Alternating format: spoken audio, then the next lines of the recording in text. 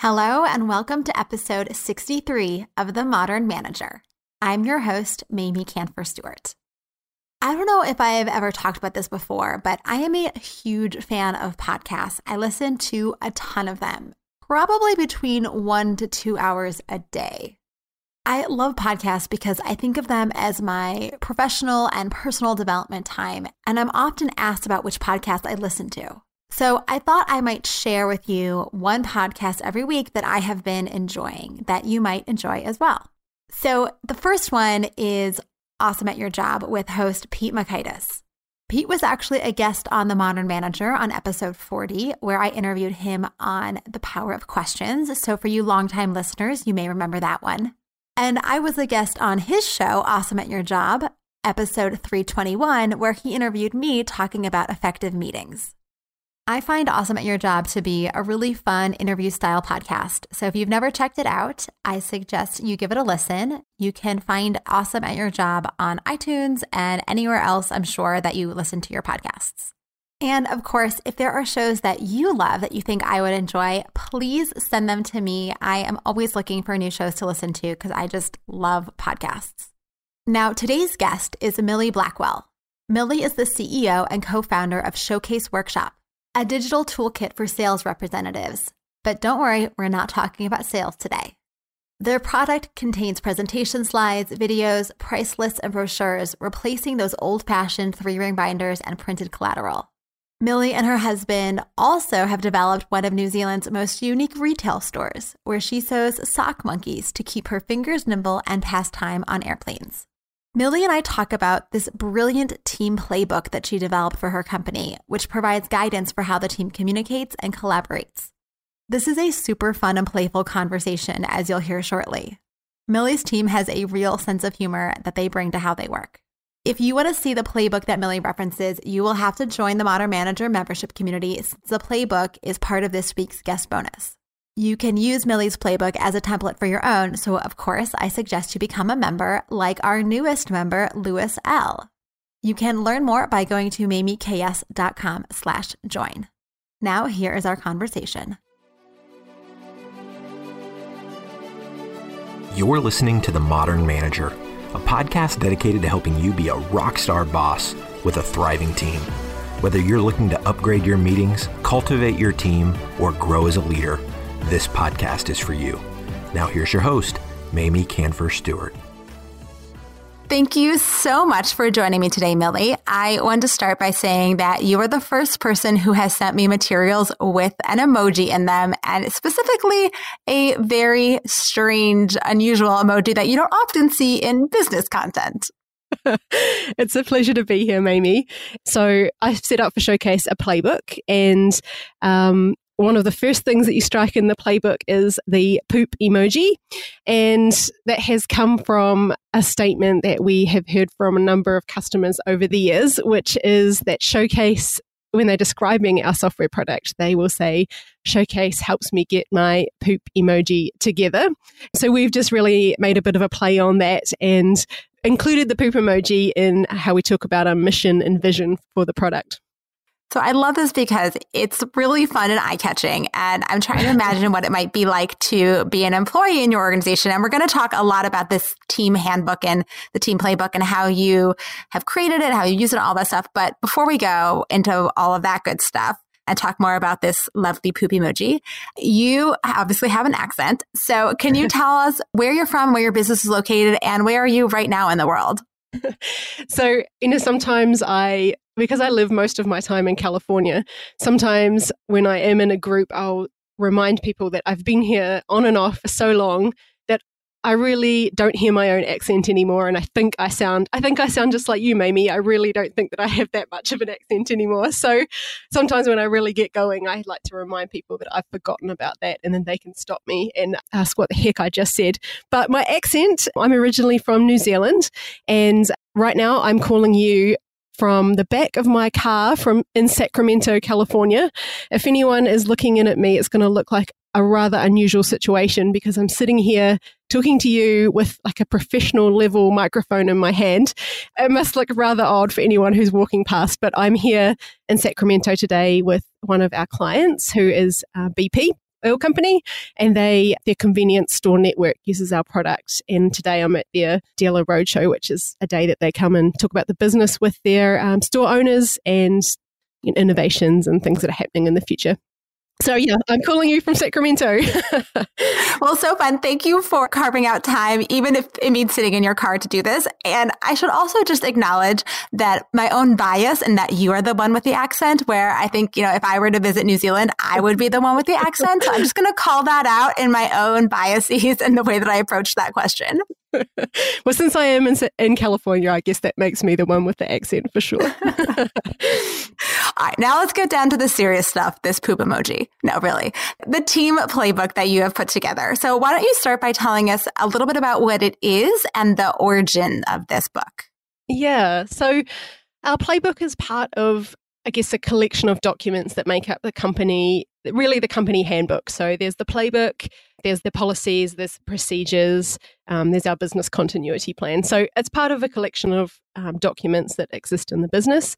And the playbook itself is where, I guess, all of our branding stuff comes into play. So it starts off with the mission and vision, then it tells the brand story, so the type of story that we as a team should be telling to our customers. It has some elevator pitches in there.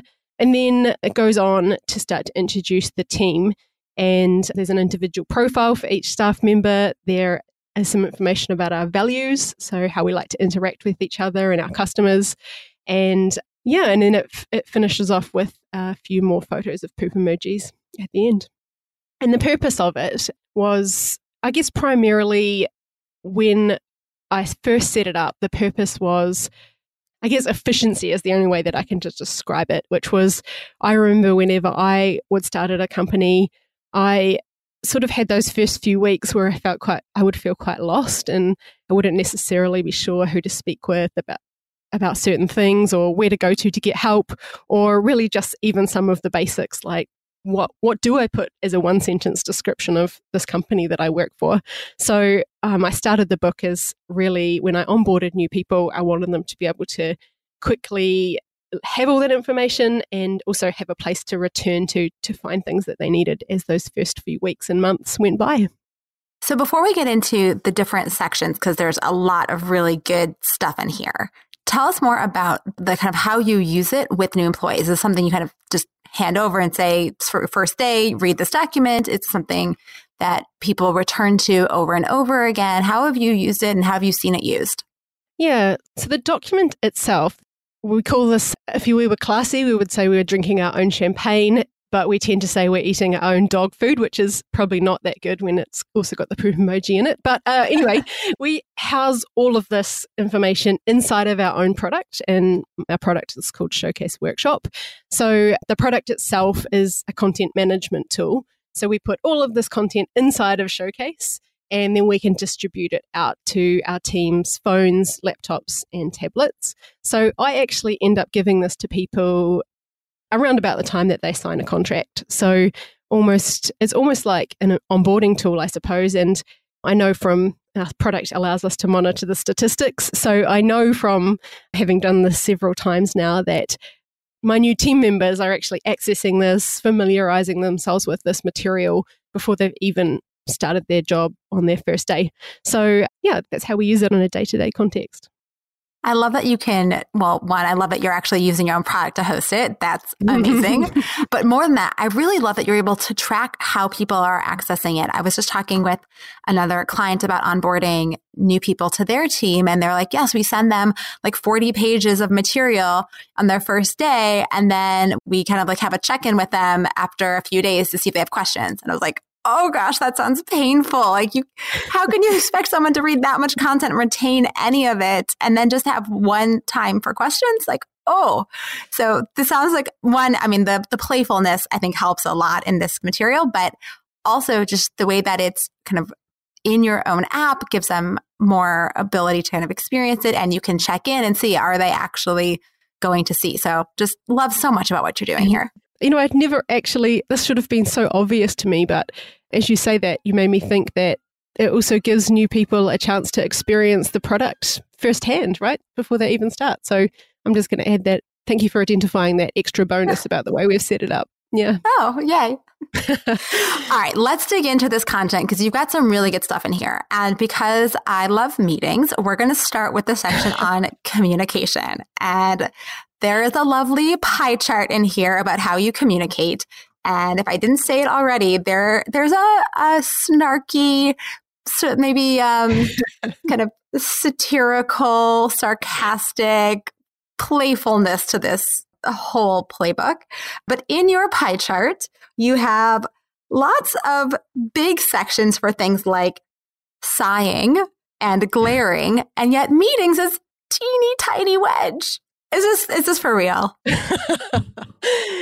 I'm going to say that it is. I think the pie chart is, I think the title is Ways That We Communicate with Each Other.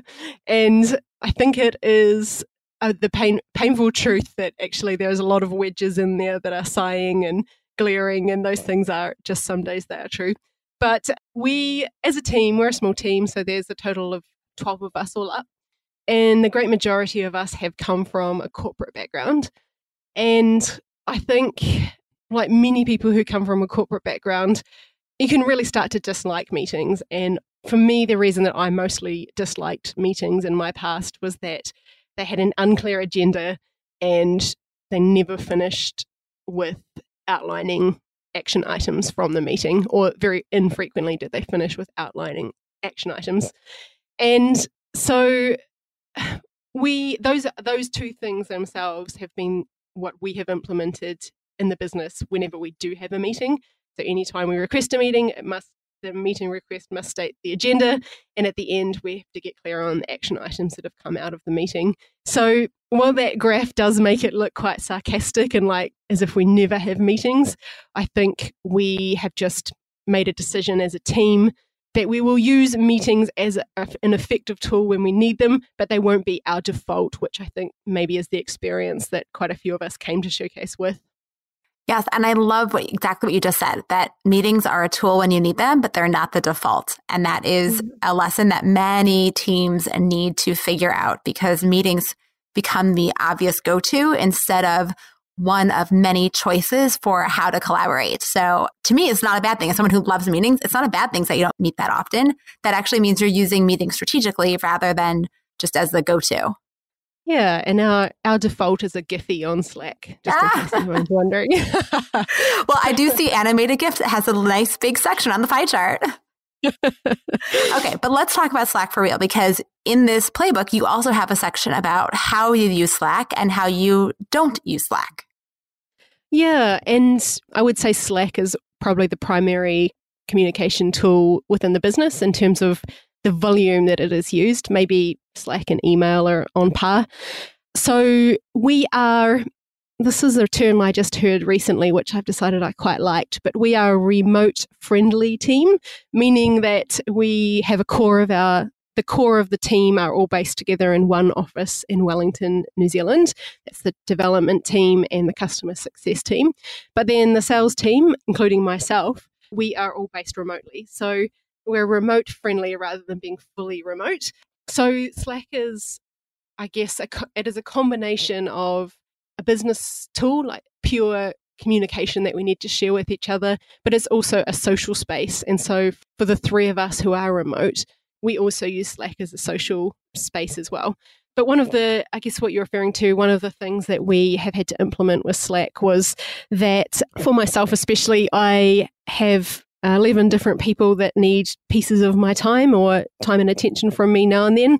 And I found that because we did love using Slack so much, or HipChat before it, that I was actually ending up having requests, or I had work that was ending up in Slack. So someone would ask me for something or request something that I needed to follow up or whatever. And I was finding that there was work left in Slack I was either forgetting about or it was taking me too long to get to it. So we just implemented a really simple rule around Slack, which is if you need somebody to do something for you, or there's any kind of action that is coming out of what you're talking about in Slack, that should then be transferred to an email. And again, maybe keeping to-do items in an email is also an imperfect system, but we do have systems for transferring actual work out of email and into other tracking tools, Asana and GitHub for the developers. But we just had to make a general rule about Slack because it is a fast moving channel and it's so easy for things to get lost in there. Yeah, that's a complaint that I hear from a lot of people when they start using Slack is that there's just so much happening in there that things get lost. And when it's an action item and it gets lost, it's a big problem. So that makes perfect sense to have that kind of rule and to be clear about it, which I feel like that choice of being explicit and getting the whole team to understand this is how we use it. Like that's what is so fantastic about what you've put together here is that there's no question that Slack is the primary form of communication, but there are guidelines that everybody knows about so that everyone's using it in the same way. Thank you. You know, you have days when you feel like, there's a fantastic quote, something like some days you're the chicken and some days you're the egg. You're making me feel like having one of those really good days, Mamie, so thank you. Well, you're very welcome. You also have something in here, which I love, which is a rule about email, and that 3 emails means phone call. Can you talk about that a bit? So again, we just set a basic rule that if you've gone back and forward either with a team member or with a client, more than 3 email exchanges, and 3 being the person who started it. So the client has emailed you about the same thing 3 times, or a colleague has shared back to you 3 times about one item, then that's the point that we pick up the phone and actually try to talk to each other. Obviously, we sometimes it only takes 1 email to realize that we need to get on the phone. But as a rule, if something has gone back and forward 3 times, then we pick up the phone. And I guess a lot of us we've gotten out of the habit of phone calls. So yeah, we just implemented a rule for the business that if it's back and forth 3 times, jump on the phone, and I'm going to say 99.9% of the time that works out to be the absolute best solution. Just get on the phone, smash it out, and carry on. My husband says the same thing. He's like, if we had invented email first and then phones, people would be on the phone all the time. But because it was the opposite order, we're on email all the time. That is so interesting. I bet he's absolutely right. Yep.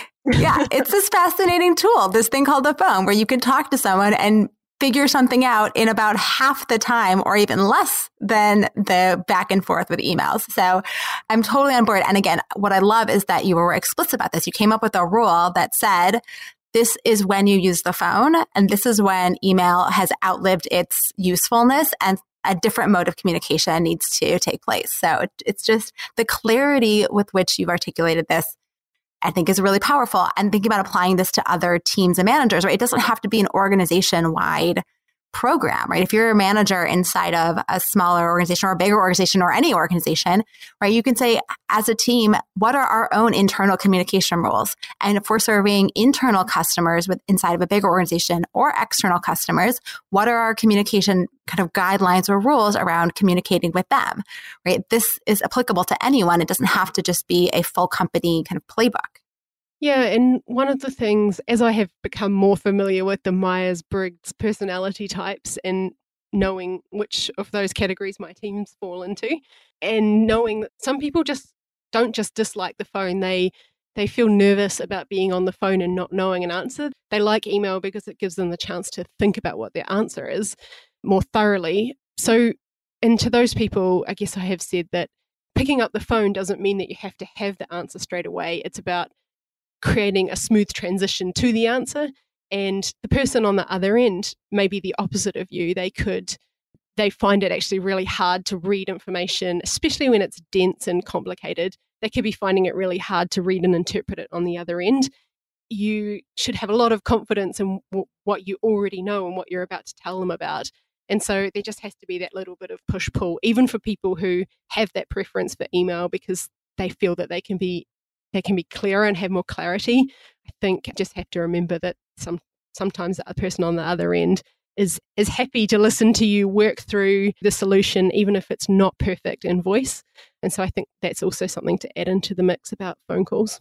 Absolutely. And that comes into play in so many aspects of work. I love Myers-Briggs as a model for preferences. And we see this all the time in teams where people have to interact and they just have different preferences about how to communicate, what information is most important, kind of work style, all of those things. So having guidelines and rules helps people balance their own preference with what is best for the team. Yeah, that's right. Okay, so let's talk about another section, which is the chart with everybody's responsibilities, which the reason I want to talk about this is because most of the time when you see this kind of org chart, you see it with boxes with people's titles and their names. And what you've done is a little different. You have boxes with responsibilities, and then people are input into sometimes multiple boxes. Yeah, so how I've split it up is that I have what I would consider to be the 4 main sections of running our business. So at the top of the organization chart is my advisory board, and then there's me as the CEO. So that's kind of a traditional look at the very top. And then below that, I have the 4 sections of running the business. So the sales, marketing, operations, and in our case, product. And when you're looking at this, you'll see that I feature as a CEO. I also feature as enterprise salesperson. And in the latest version, I also feature as the person in the marketing column who's responsible for campaign development. And then one of the members of my team, Rihanna, she features in the marketing team as the social media manager. And she also features in the operations column as the customer success manager. And the reason that I set it up like this is that I wanted the org chart to be more than just a list of people in the team and their job titles, because in a small team, I think anyone who's worked in a small team, and even when you've worked in a big team, you know that your job title doesn't necessarily tell you everything that you do in the business. And so again, back to the efficiency piece for new staff, I wanted them to be able to see clearly who does what in the business, not just what their job titles are. And over the long term, I mean, I read a lot of sort of stories about management and leadership, and I'm sure most of the people listening do that too. And I've heard it described as all the parts of the business that you will eventually fire yourself from and hire somebody else into. So in the very earliest days of Showcase, when it was just myself and our CTO, there was just me and him, and we filled up all the spots. And over time, we have taken our names out of these spots and replaced them with other people. We've added in new jobs as well. And where my name remains, you know, I don't always want, in fact, my next hire is going to be somebody to do campaign development. So I don't always want to be in that role. And as the business grows, Rihanna won't be in 2 spots. She'll end up just in 1. But for now, it's an overview of who's doing all of the tasks in the business rather than just an overview of job titles. I'm imagining transferring this to a team. And there's one team that I work with that's pretty large. It has about maybe 14 people on it. And they're inside of a much larger organization. And there's a lot of overlap in their responsibilities, some things that they're highly specialized on and some things that overlap. And I'm imagining how useful this would be for them to produce a chart like this, where it has all of the different kind of responsibilities or expertise areas that the entirety of the group makes up, and then plopping in their different names into those different bubbles so that one, internally, it's super clear who has what skill. And if somebody's out, who do you go to, who has the duplicative or kind of the reinforcing skill, even if they don't necessarily do that work all the time, but just kind of who is capable of which things. And then for the whole organization to be able to have access to that, to see, oh, if we need something from this department, who is the right person to go to? I'm imagining how powerful this can be as a clarifying tool, both internally and externally. Yeah, and I imagine it would be really awesome internally in a larger company, even as much as it is for a smaller team, that, I mean, and it gets even harder to know who to go to. So I think that could be really great. And I think the other side can be really illuminating to see who some people just, without realizing it, have become spread really thin. And that was true for Nikki and my team. She'd ended up in 3 columns, and that's just spread too thin for one person. So it will also be a really illuminating task for you to try for that reason as well. Oh, yes. To see kind of who's doing too much. And I'm thinking about another team that I was working with that was a merger of 2 teams when they did a reorg in their organization. And suddenly they had a bunch of people who were basically butting heads because they had both owned similar kinds of work, and it was super unclear who was actually responsible for it going forward with this team coming together and working through that and figuring out what are the responsibilities of this kind of newly formed, newly combined team. I'm imagining a chart like this would have been super helpful. I wish I would have thought about that back then. In fact, it would be just like, I couldn't think of a more perfect exercise to even do for a merger, to sit down as a group and try to do this together. And that would eliminate a lot of those questions and a lot of that confusion that might remain with a merger. So I think that would be awesome. Yeah, we did an activity, but we didn't have the product at the end of being this lovely, really useful chart. So that's what I feel like is the next step that maybe I'll go back to them and see if I can put that together. All right. So as we are coming to a close, as you know, the show is called The Modern Manager and is all about being a rockstar manager with a thriving team. So can you tell us about one of the amazing managers that you had the pleasure of working with or for, and what made him or her so great? Yeah, so I knew from being a listener of your podcast, I knew this would be a question coming up today, so I had time to think about it. And I guess I've had a relatively non-traditional career in that I've never really had a manager. I have worked for small business owners, but I've never worked in a business large enough to have a manager above of me. But I'm a huge fan of the Mark Cuban quote, treat your customers like they own you because they do.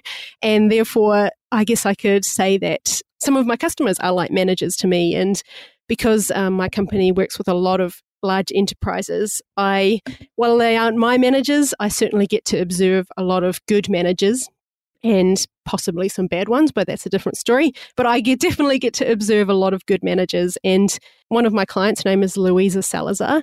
And I have observed her several times over the years in a management capacity. And when I think about managers, good managers and inspiring managers, she always comes to my mind. So I thought that I would just talk about her really quickly. And I guess what I admire about her is that I always observe her as very measured and objective. And I always observe that she focuses, when there's friction, she focuses on the facts and not the feelings. And for me, those are just the perfect traits in a manager. And then I guess when we think about what we like in a manager, or we think about what we like in other people, it's quite easy to think about ourselves, and we look at qualities that we, I guess, are envious of to some degree, or wish that we had more of. And something that I just really admire about Louisa is that I have this tendency to always want everybody to love me and just be my best friend, whereas she manages to lead and be a manager by, I'm sure she cares deep down whether people like her or not, but she always exhibits the trait of not needing people to love her, really being focused on getting the best job done possible.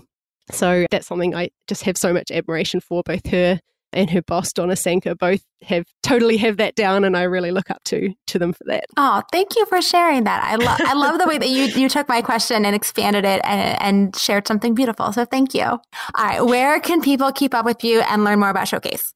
So showcaseworkshop.com, and on that webpage, there's a little short introduction to Showcase. You can grab a free trial and you can have a look at what other customers do with the product. Fantastic. I will include links in the show notes as usual, and I'll stick a link for the playbook in there as well and make sure everybody gets access to that. So thank you so much. This was super fun. As always, such a pleasure.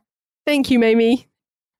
If you want to see that team playbook that Millie has been referencing, become a member of the Modern Manager community. And when you do, you also get access to all of the previous guest bonuses, and you get your name in the drawing for one of 5 copies of the book, The Boomerang Effect. Learn more about membership levels at mamieks.com/join. All the links are in the show notes, and of course, they are in your inbox if you subscribe to my newsletter, which you can do so at mamieks.com/podcast. Thanks again for listening. Until next time. Meetings are one of the most critical components of healthy collaboration, and teams are at the heart of how we work. Meteor helps you use your time in meetings productively, build healthy relationships with your colleagues, and move work forward. To learn how we do it, visit meteor.com. That's MEETEOR.com. You've been listening to The Modern Manager. You're already becoming a rockstar boss of a thriving team, I can tell. To ensure you never miss an episode, subscribe to the show in your favorite podcast player and join the mailing list at mamieks.com/podcast. That's MAMIEKS.com/podcast to get show notes and other special content delivered directly to your inbox. Thank you so much for listening. Until next time.